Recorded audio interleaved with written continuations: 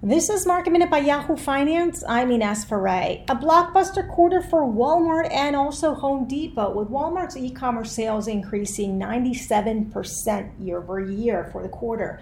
The stock, though, is under pressure right now after comments from the company regarding comparable same-store sales. The company says it's been seeing a return to more normal levels as stimulus funds have tapered off. Same-store sales were up in July, up 4%.